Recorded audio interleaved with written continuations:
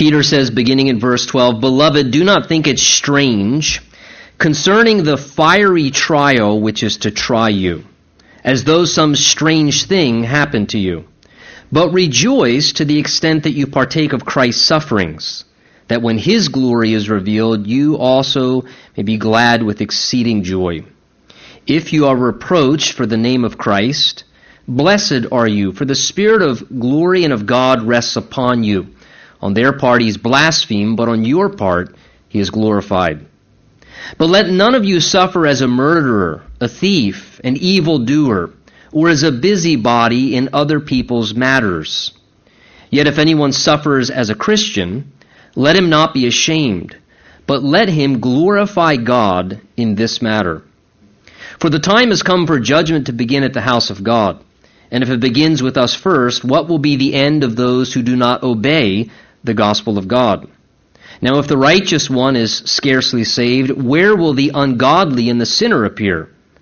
Therefore let those who suffer according to the will of God commit their souls to him in doing good as to a faithful Creator." And Father, we ask for the help of your Holy Spirit right now just to prepare us. Lord, you know where we're at as we came through these doors this morning, where our mind is and our heart and even our physical frame.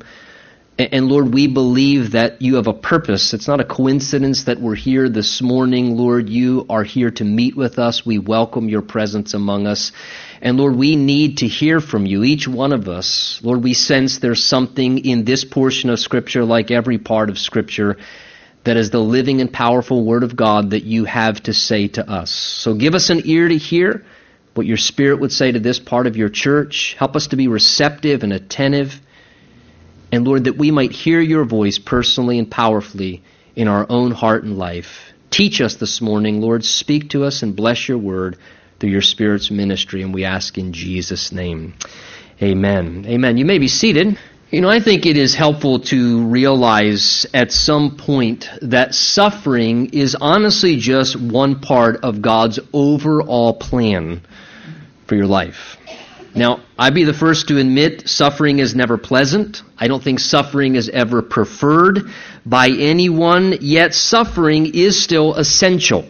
In fact, it is even helpful in certain ways in our lives. And the reality is, no matter what we do, it will happen in measured portions throughout different seasons in our life. It's a part of the journey here on this fallen planet of earth that we live on as a result of sin's entrance into humanity. It is a planet that is fallen by nature because of sin and its effects, and because of that, suffering and sorrow and difficulty is a part of the journey and process on this earth. In fact, Jesus himself declared, in this world, and keep note of that, in this world, you will have tribulation.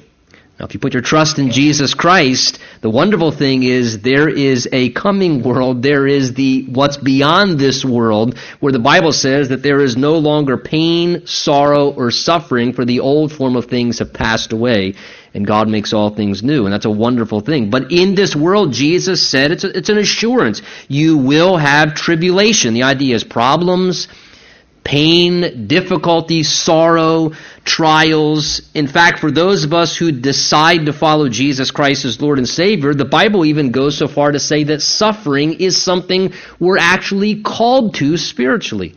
Listen to what Paul says in Philippians 1:29. He says, "For to you, as a Christian," he says, "it has been granted on behalf of Christ not only to believe in him, but also to suffer for his sake." In other words, for faithfully representing Jesus, the Bible says part of that brings, at times, suffering as a result into our lives as we live in this world that many ways rejects Christ and wants nothing to do with him. And the passage in front of us that we're going to look at together this morning gives helpful instruction regarding suffering and how to actually handle it.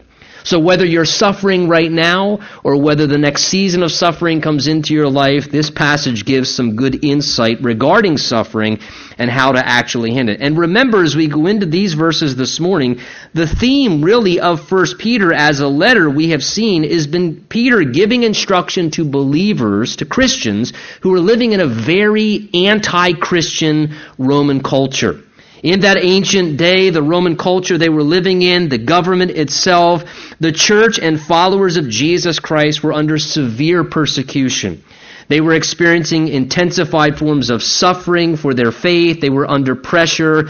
And in many ways, Christians were even being wrongly identified as the troublesome people in the society. As sin abounded and as immorality increased, those who were righteous were actually being labeled as the evildoers in the culture because they were too moral or intolerant of the freedoms that we want to have to express our immoral practices. And Peter's writing to believers in hardship to encourage them and to counsel them how to live well in a decaying world and in a Christ-rejecting culture. If you draw your attention with me back to verse 12, look what Peter begins to say here. He says again, "Beloved, do not think," he says, notice the term, "strange concerning the fiery trial which is to try you, as though some strange thing has happened to you. But rejoice to the extent that you partake of Christ's sufferings, that when his glory is revealed, you also may be glad with exceeding joy." So Peter here in these verses is stating for us that suffering, and in the midst of suffering, must be an occasion where we first seek to, and then we, after we gain, actually must then maintain a right perspective. This is what he's addressing here in these first few verses, that in suffering we have to gain and then maintain a right perspective. And that's critical because our perspective during suffering, you'll find, will greatly affect the way that you respond during suffering. Depending upon what your outlook is towards the suffering or difficulty that you're going through, that will have a tremendous impact upon how you respond to it, how you handle it, how you process it. And as we're encountering hard times and trying to navigate our way through difficulties or suffering, the Bible shows us here in verse 12 that what we think, Peter says, what we think about fiery trials is actually very important to our response. And he speaks in verse 12 and 13 of both a natural reaction that we kind of typically tend to have, and then a better response that we actually should have. Notice in verse 12 he uses that term there, fiery trial. The term in the original language is a term that was used to speak of a burning place or a hot furnace. It was a reference to what was called the smelting furnace that was used to basically purify forms of gold and silver. As they would take precious metals and they would subject them to the smelting furnace, and as they did that, what would happen is the impurities would then rise up to the surface, and they would then scoop off the impurities, and it was a process that was continued to make the metal stronger and to cause the metal to be purified and of more value. And he had already referred to trials, difficulties, problems, that's what that term means, back in chapter 1, kind of using that same metaphor. How in a sense at times we feel like we are thrust into the fire. That's kind of what trials are like for us.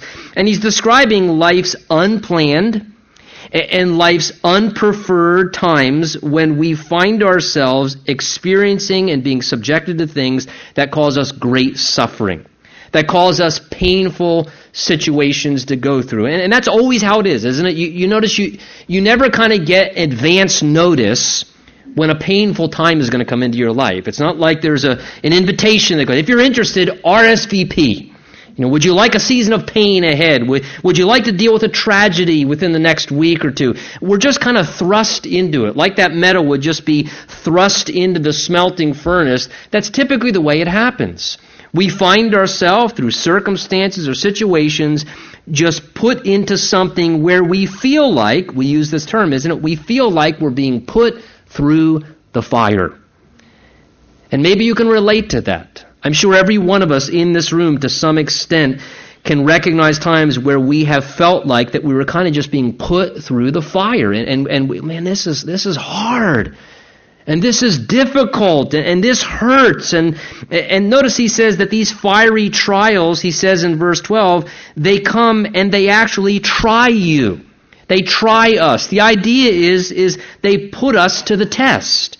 When you're being put through the fire, it's putting you to the test, it's challenging you, it's straining your muscles in a sense in every part of your being, and it's causing you to stretch. And Peter speaks honestly to us in verse 12 of a very natural reaction that we all have when we're thrust into a fiery trial. Notice 2 times in verse 12, he repeatedly uses the term strange in regards to their viewpoint about suffering. He says there, when you go through a fiery trial, he says, don't think it strange.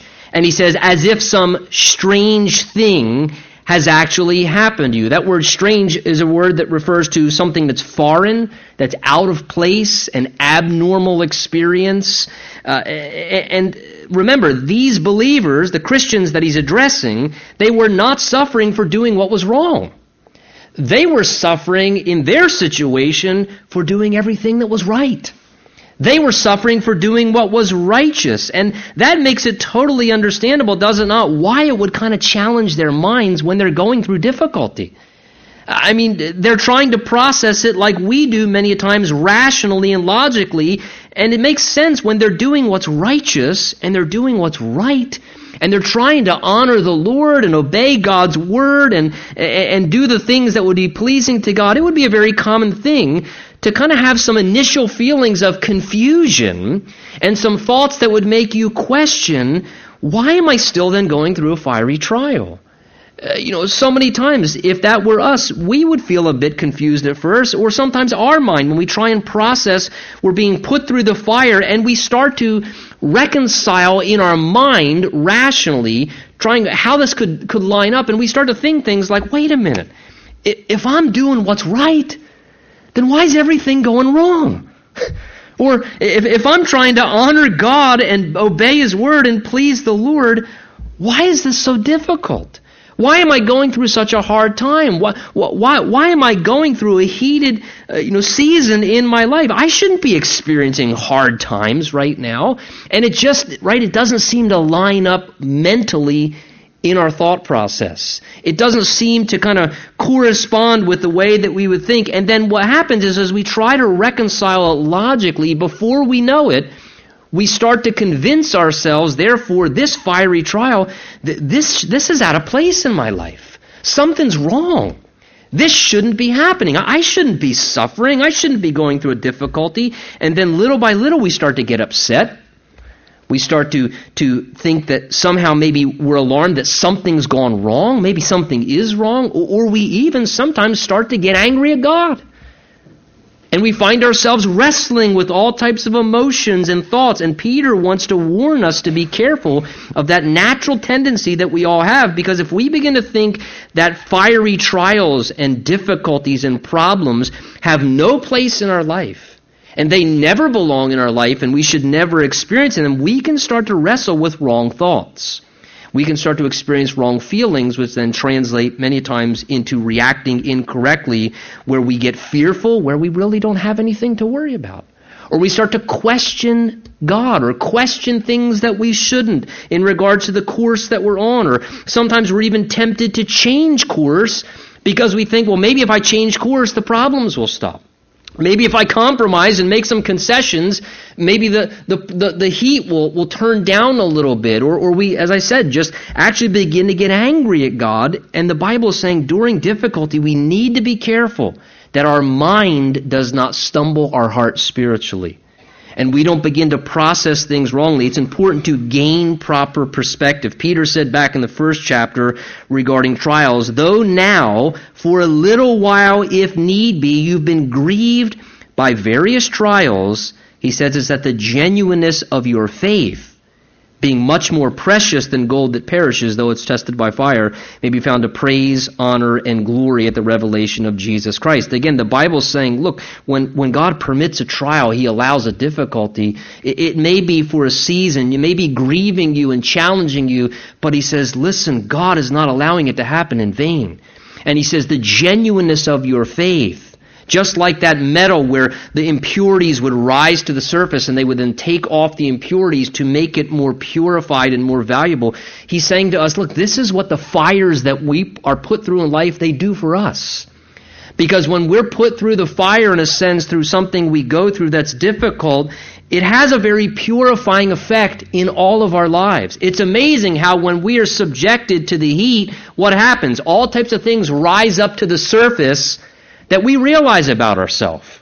And all of a sudden things come to the surface, maybe that are buried deep within, that really are things that God doesn't want to be there. And the heat is what brings them to the surface, and God says, right, I want to bring them to the surface because I need to get these things out of your life. They're not good for you. So I need to bring them to the surface so that we can deal with them together and remove them from your life. And our faith is being strengthened, and the Lord is doing a very purifying thing in our lives. So Peter says, be careful of the wrong reaction in misinterpreting fiery trials. But then in verse 13, he then addresses what is really the better response. Not a wrong reaction, but the better response, he says, verse 13, is instead, he says, rejoice to the extent that you partake of Christ's sufferings, so that when His glory is revealed, you also may be glad with exceeding joy. So the Bible says here, instead of resenting the trial, or instead of somehow trying to retreat from doing what's right to try and, as I said, maybe stop the tension because you're interpreting, well, maybe if I just retreat from doing the right thing, that maybe that'll just make things calm down or cool off a little bit. The Bible says, no, instead, use that difficulty, use the hardship, use the trial, let the suffering be something to help you instead reflect on your relationship with the Lord. And to evaluate, he says here in verse 13, seek to rejoice knowing, he says, verse 13, that to some extent you are partaking. That word partaking means participating. It also means to share. He says, know in the trial that to some extent you're actually participating and sharing in the same sufferings of Christ. What Peter's telling us is that God is allowing us in a measured way, and I stress measured way, in a measured way to share in some of the same things that Jesus Himself did as He walked on this earth in a body of flesh as a man and experienced everything that you and I experience. And the truth of the matter is this, and if you've ever been through a difficult time, maybe the loss of a loved one, or if you found yourself by the hospital bed of someone for a season of time while they're going through a difficulty, or maybe just, a marriage issue, or suffering in whatever capacity, you know very well that when two people suffer similar things, there's a bonding experience that happens. Two people who are suffering with cancer can look each other in the eye. And there's a connection there, because when two people suffer similar things, whether it's they had a marital failure and they're grieving because a spouse betrayed them and took off on them, or whether it's a sickness or this loss of a loved one, or two people that are experiencing the same thing, there's a real bonding connection that happens there. And God is saying to us, listen, that same experience can take place between us and His Son Jesus, who the Bible says was acquainted with suffering. So that means this morning, as we go through times in our life where maybe you experience rejection in some form, so did Jesus. When you find yourself cruelly mistreated by someone, or maybe you go through a time of loneliness, so did Jesus. If you find yourself being misunderstood or forsaken and let down by those who were absolutely closest to you, so did Jesus. If you find yourself betrayed or falsely accused, or maybe you're discouraged in trying to do what is good, or if you find yourself heartbroken, so was Jesus. If you find yourself under incredible stress and duress at some season of your life where you feel like you're being squeezed and you're overwhelmed, listen, so was Jesus. All of these are things the Bible shows us that Jesus in his humanity experienced. And to some extent, God is saying we're participating in part of what Jesus did. And he does and allows these things, in a sense, in a measured way in our life so that we can relate to the Lord in a way more intimately maybe than we never have before. And in some way, through the hardship and the pain and the suffering, we can actually come to know the Lord more deeply. Because as we're suffering the same thing, we can turn to the Lord and say, Lord, is this what it felt like when you were betrayed? Lord, is this what it felt like when you were overwhelmed? Lord, is this what it felt like when your heart was broken? Lord, and in some way, there's a very bonding, wonderful thing where through suffering, you can actually come to know the Lord in a much deeper way than ever before. Not to mention, Peter mentions here in verse 13 also that we then share together in his reward eternally, because he says, ultimately then when his glory is revealed, you also will share with that as well in a time of gladness and exceeding joy. Look with me in verse 14. He then goes on to say, and if you are reproached for the name of Christ, blessed are you, for the Spirit of glory and of God rests upon you, and on their part he is blasphemed, but on your part he is glorified. So here we learn, despite the unpleasant burden of suffering that we go through, that there is, God tells us here, actually some blessings attached to times of suffering as well. Peter identifies in verse 14 here for us the main reason that these Christians were suffering. And the main reason they were suffering, he identifies directly, was due to their commitment to the Lord. He says, if you're reproached for, here's why, the name of Christ. So because of their association with Jesus, because they were identifying with him and walking with him, representing him, it was directly connected to that they were then being reproached. And that word reproach there means to be reviled, to be insulted, or verbally attacked. And that's what was happening to them because of the name of Christ and their relationship with him. You know, Wiest said this. I jotted down his quote. He said, the world does not persecute a worldly Christian, only a spiritual one. And that's so true. See, the reality is this. If you're a Christian this morning, if a Christian behaves and acts just like the rest of the world around them, and there's no difference in their convictions or their behavior and their carnal and worldly, the world will not only tolerate that from you as a Christian, they appreciate that. They appreciate your spiritual passivity. But let a Christian resolve in their heart to live godly in Christ Jesus. Let a Christian resolve to say, I don't just want fire insurance eternally from God. I want to live for the lordship of Jesus Christ in my life and not be conformed to the patterns of this world and serve the Lord faithfully. I tell you, at that moment, that will be an instant source of friction to the ungodly world around you. Because when light shines into the darkness, people go like this because it bothers their eyes. And see, when you walk in the truth, truth reveals error. It's just what happens. If you lay truth down, it exposes also what's erroneous. And when you begin to live godly in Christ Jesus, it will rub ungodly people's fur the wrong way. And the consequences of that at times can be pretty painful in your life as a result. And I don't care who you are, it is hard and hurtful when people speak critically to anyone. It is painful when someone speaks cruelly to anyone. It disheartens us. It causes tremendous feelings of rejection. You feel humiliated, and especially if the mockery is public before other people. And perhaps you've experienced that. Perhaps you've decided to start living faithfully for Jesus, and recently you've experienced being reviled in some way. Peter had learned that from heaven's perspective, that can actually be a badge of honor at times. It can actually be a privilege, strange as it sounds. Jesus said in Matthew 5, blessed are you when they revile and persecute you and say all kinds of evil against you falsely for my sake. He said, rejoice and be exceedingly glad, for great is your reward in heaven, for so they also persecuted the prophets who were before you. See, this is why, no doubt in verse 14, Peter says, if you're reproached for the name of Christ, this is why he says, blessed are you, for the Spirit of glory and of God rests upon you. Now that's difficult for our logical, rational mind. Wait a minute, suffering, blessed? They don't belong in the same sentence. Blessed are you? How could he say, blessed are you? What are you talking about? Well, he says it's because the Spirit of God rests upon you. Now, the idea there, I think, is twofold. First of all, it reveals, Peter's saying, that when you are reviled for the name of Christ, he says you are blessed because that's an indication that the Spirit of God is so evident in your life. And God's Spirit's presence is so at work in your life that it's an indication of where you're at, and that's honorable before the Lord.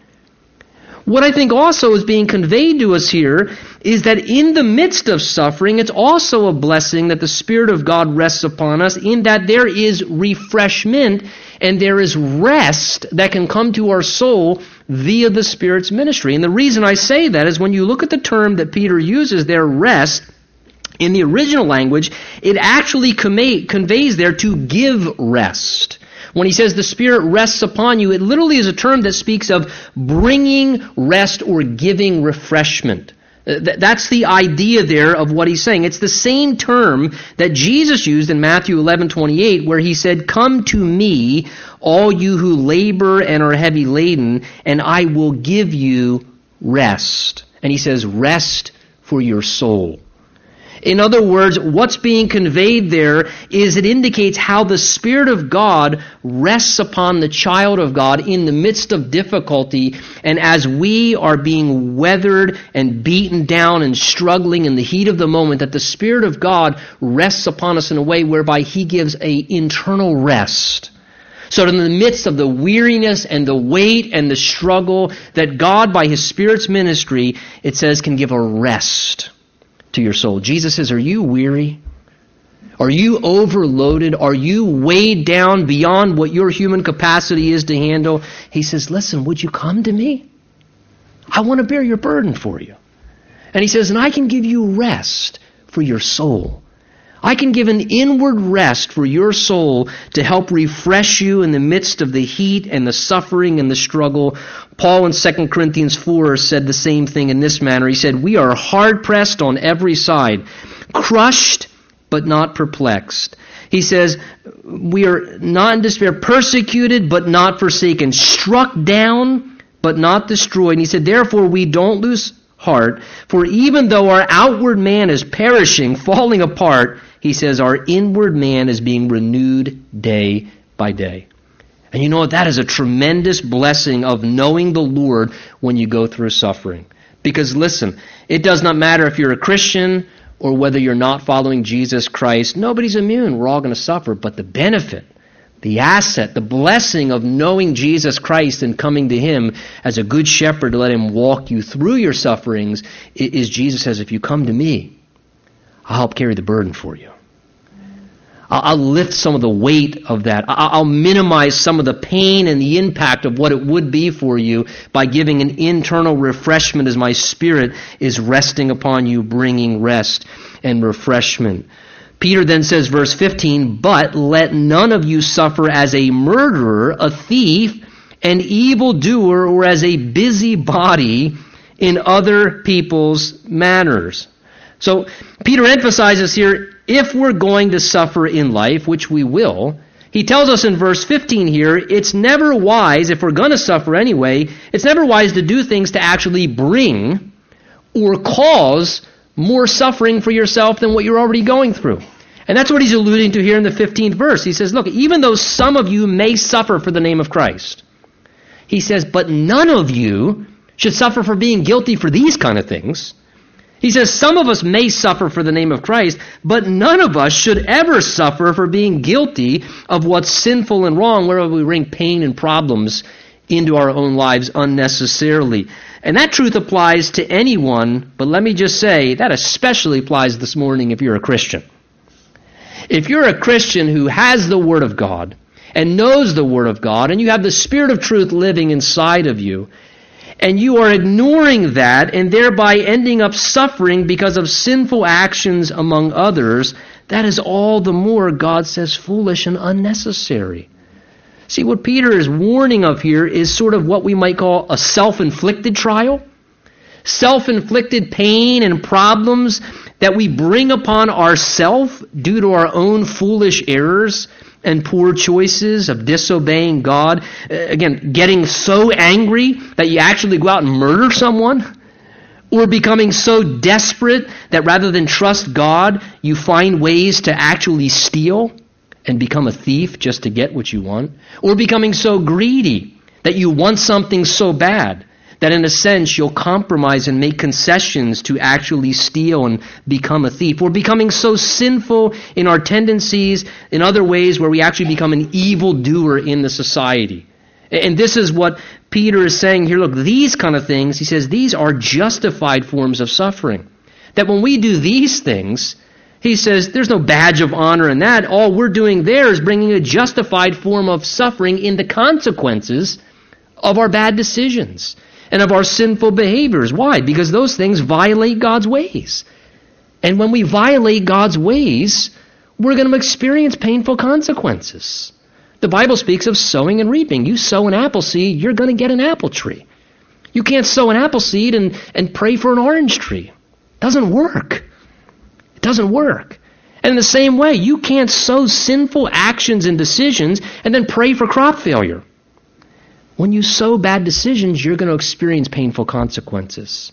It's one of the important teachers of nature and the way God's created things to be to help us so we don't repeat those kind of things.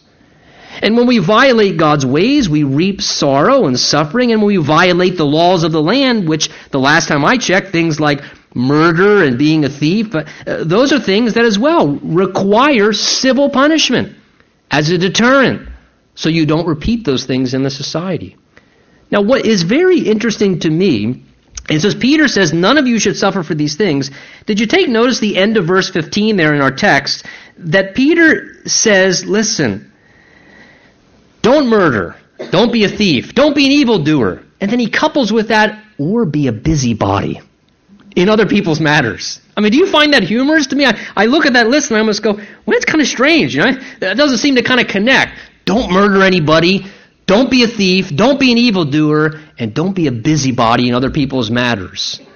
But as I look at that, and your translation may render the term meddler the same idea, apparently God sees that as just as wrong in some ways, just as hurtful and dangerous as those other things. That term there, being a busybody or a meddler, it literally refers to a self-appointed overseer in other people's matters. Let me say that again. A self-appointed overseer in other people's matters.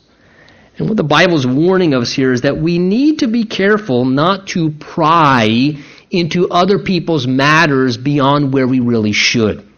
And this can be done in real good intention.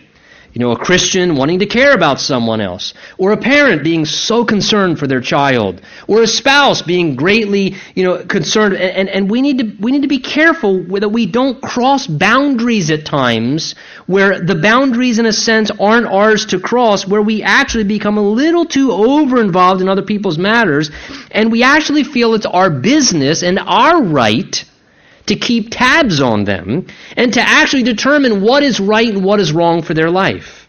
And in a sense, we usurp the role of God in their life. Now all of a sudden, we're the self-appointed overseer in their life. And somehow we are going to take the place of God. We may not say that, but we kind of tend to forget the fact that God is the overseer, the chief shepherd and the overseer of our souls, the Bible says. People belong to the Lord ultimately, and we need to let God be the overseer and let Him watch and work in people's lives and not, in a sense, step in at times a little too often or a little too far, whereby we start to get involved, where we feel it's our role and we take matters into our own hands, and what begins to happen, I tell you, is then we get in God's way because we're trying to do God's job. And in a sense, God is saying, what are you doing? I'm the overseer in this person's life, and what ultimately happens is we overstep our bounds, and then problems will result. Hurt will result. That's typically what the outcome is when we do that. Proverbs 26 warns of he who passes by and meddles in a quarrel that's not his own, and the danger that comes of that. See, what the Bible is reminding us here is this, is just like suffering can come, listen, from breaking the law, Suffering can also come at times from breaking boundaries that we really have no business pushing past. Interesting, Paul tells us in 1 Thessalonians 4 that we should aspire to lead a quiet life, and he actually says, and mind your own business. Don't you like how the Bible is just so honest? Lead a quiet life, don't be a busybody in other people's matters, and he just says, mind your own business. Listen, is there time where we're called to keep each other accountable? Yes. Please don't misinterpret what I'm saying. Are there times where we should speak into each other's life with the license of love that, hey, we're brothers, we're sisters. If I was messing up, I'd hope you'd speak into my life. And if you're messing up, I'm going to speak into your life. But there also comes a place where God says, you know what, but there's also a boundary at a certain point where you need to realize there's also a time to refrain. And there's a time to respect God's boundary and not overly become too involved in a way where we begin to meddle in an unhealthy way. And the point of verse 15 is simply that suffering and trouble, it's going to find all of us. But God's saying to us, listen, the wise person learns not to create problems for themselves. Suffering is going to find me anyway, but he's saying if you're wise, Tony, you won't create more suffering for yourself by bad choices and sinful actions that bring self-inflicted pain and further problems. Verse 16, he gives the contrast and says, yet if anyone suffers as a Christian, let him not be ashamed, but let him glorify God in this matter. So he shows the contrast now of suffering for wrongdoing with the acceptable, honorable experience of suffering. He says suffering as a Christian. And the indication there is either because you're a Christian or even though you're a Christian.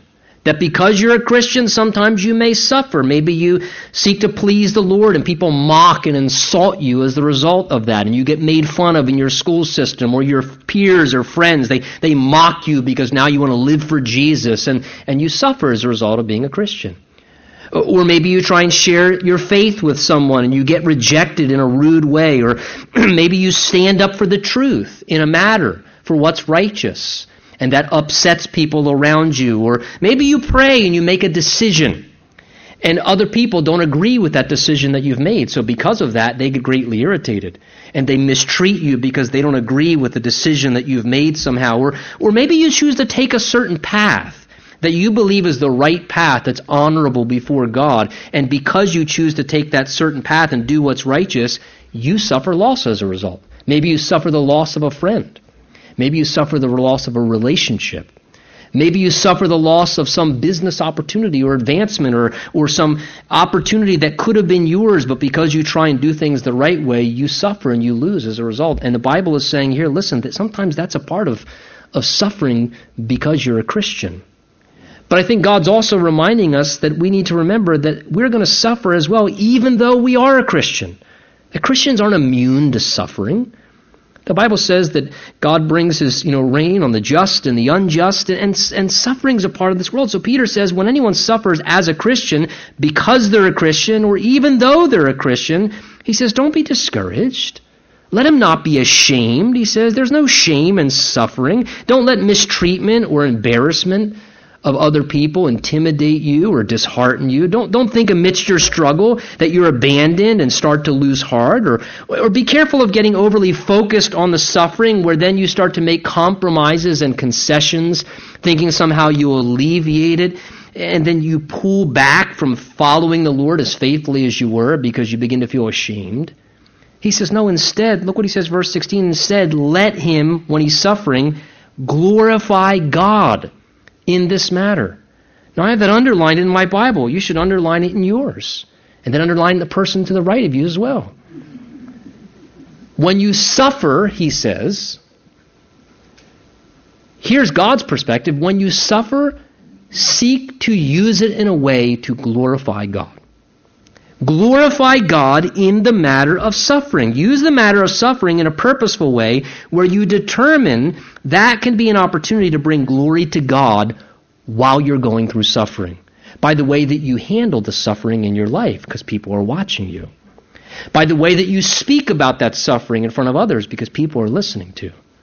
By the way that you process it and the way that you live. When a Christian suffers, they should try and use that occasion to glorify God. So when we go through a hard time, I know it's difficult and we're trying to cope and process it and get the Lord's comfort, but at the same time, our attitude should be, Lord, help me to glorify you in the midst of this. Lord, how can I respond in a way that is going to glorify you the most? Help me to glorify you amidst this painful situation or this matter that's come into my life. That's great, great counsel. God says use it in that purposeful way to glorify God in the matter. He says, for the time, verse 17, has come for judgment to begin at the house of God. And if it begins with us first, what will be the end of those who do not obey the gospel of God? Now, if, he says, quoting Proverbs 11, if the righteous is scarcely or saved through difficulty, where will the ungodly and the sinner appear? Now, take notice, as we've mentioned before, how Peter, through a working knowledge of the Bible, the Old Testament, uses his working knowledge of the Bible to help him interpret accurately what he was going through presently amidst the suffering in the time. He's using an Old Testament principle from Proverbs 11:31, and that truth spiritually helped him interpret the time of present suffering in an accurate way. Peter says here in verse 17, it seems to me that the time has come maybe for judgment to begin at the house of God.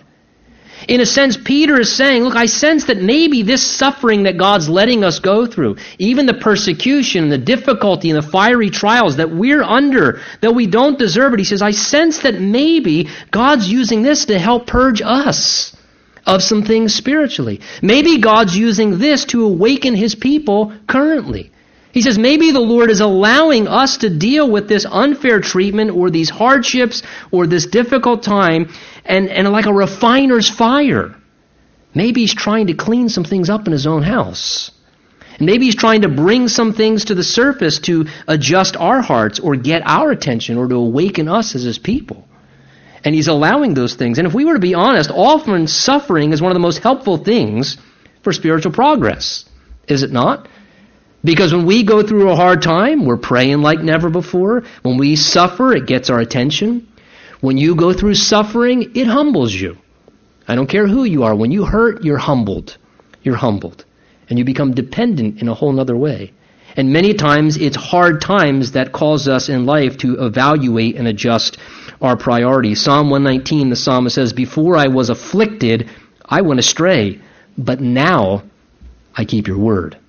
Something happened. The affliction actually helped him to turn his heart back towards the Lord. And Peter says here, our present sufferings can be a reminder to stir us with concern for the eternal sufferings that are the jeopardy of those who are not obeying the gospel of God, who reject Jesus. He says, if the time has come for judgment to begin at the house of God, if it begins with us first, he says, what will be the end of those who do not obey, he says, the gospel of God? The point that Peter's making there is this. If those of us, he says, who do not deserve the suffering that we're experiencing are suffering, then he says, what is the suffering going to be like for those who actually justly deserve the suffering of the wrath of God for their rejection and rebellion against Jesus Christ and their sinful ways? He says, if this is what we're experiencing, those who deserve suffering, what are they going to experience? He asks the question here, where will the ungodly and sinner appear? And Revelation 20, verse 12 through 15 answers at the great white throne judgment, where they will be evaluated and judged for their works by God. And it tells us there that they were each judged according to their works, and anyone not found written in the book of life was cast into the lake of fire. Peter says, what will be the end of those who don't obey the gospel of God? Those, that is, who God has spoken to them what he's done for them. And he's revealed to them, listen, you need my son Jesus Christ. You're a sinner. You're not navigating your own life well. You're making a mess of things. You're living in rebellion to me. And God says, but look, I love you. My son died on the cross for your sins. He suffered for your sin. And he rose again, and he is alive. And he's reaching out to you, and he wants to forgive you and cleanse you of all your guilt and shame. And he wants to give you a new start on life. And he says, but yet there are those who don't obey the gospel of God. That is, they resist the voice of God in their life. They rebel when God calls them to come to Jesus, and he says, what will be the end of those in that condition? And we know what it will be. Jesus said they'll be put to a place of outer darkness where there's weeping and gnashing of teeth. He said it's a place of everlasting fire and everlasting judgment where the worm does not die and the fire is not quenched. That's the end of those who reject Jesus Christ, the Bible says. It tells us in the Bible that in hell, the lake of fire, people will be tormented day and night forever and ever. Now that should do two things. The truth of those things should do two things. It should cause us as a Christian to endure whatever we got to endure to keep wanting to reach people. And for those who do not know Jesus Christ, the ungodly, the unconverted soul, if that's you this morning, by golly, that should compel you to submit and surrender to God without any further delay. Because what you are suffering now is nothing compared to what you will bring upon yourself if you choose to breathe your last breath apart from surrendering your life to Jesus Christ. That suffering will be way, way more, and God warns us because he wants to deliver us from it. We'll look at the last verse, verse 19. He says, "Therefore, let those who suffer according to the will of God commit their souls to him in doing good as to a faithful Creator." This is an important verse. At times, the Bible says it actually can be God's will. That's what I said. That's what the Bible says. It can actually be God's will at times to suffer. That's universally true for the saved or the unsaved. Everyone suffers. We live in a fallen world plagued with sin and sickness and sorrow and suffering. And certainly, as I said earlier, we can do things that add to our own suffering, and we can do things and make good choices to avoid some additional suffering in our life by living according to God's ways and God's design. But nonetheless, it does not matter who you are, rich or poor, what your skin color is, how hard you try, how righteous you are, how unrighteous you are. The bottom line is that everybody is not immune from suffering, no matter what we do. As a believer or an unbeliever, there are going to be times, no matter how much faith you have, how much you confess and name and claim, that suffering's still going to come into your life. In fact, the Bible says here, and I didn't write it, God says it, he says, when you suffer according to the will of God. There are times we suffer according to God's will. That God permits it, God allows it. God orchestrates it in a sense. And I may not fully understand all the reasons why I suffer at times. I would never pretend to be spiritual enough to understand why people experience some of the tragedies and difficulties that they do, other than I know that we live in a fallen world with pain and sorrow. But again, Job was a righteous, godly man, and God allowed him to suffer. God allowed him to suffer great loss in his life. Daniel, because of his faithfulness to God, was cast into a lion's den. It's simply a part of the process. Perhaps today you're struggling and you're suffering in some capacity. Please hear me. If you're suffering, it does not necessarily mean you've done something wrong. And it doesn't mean that God doesn't love you. It doesn't mean that God's abandoned you. And it doesn't mean that God's getting you.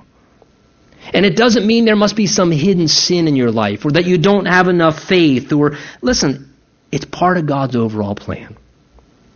Don't overthink it. Trust the one who loved you and created you, and by his loving wisdom and oversight of your life, somehow according to his plan is permitting what he is.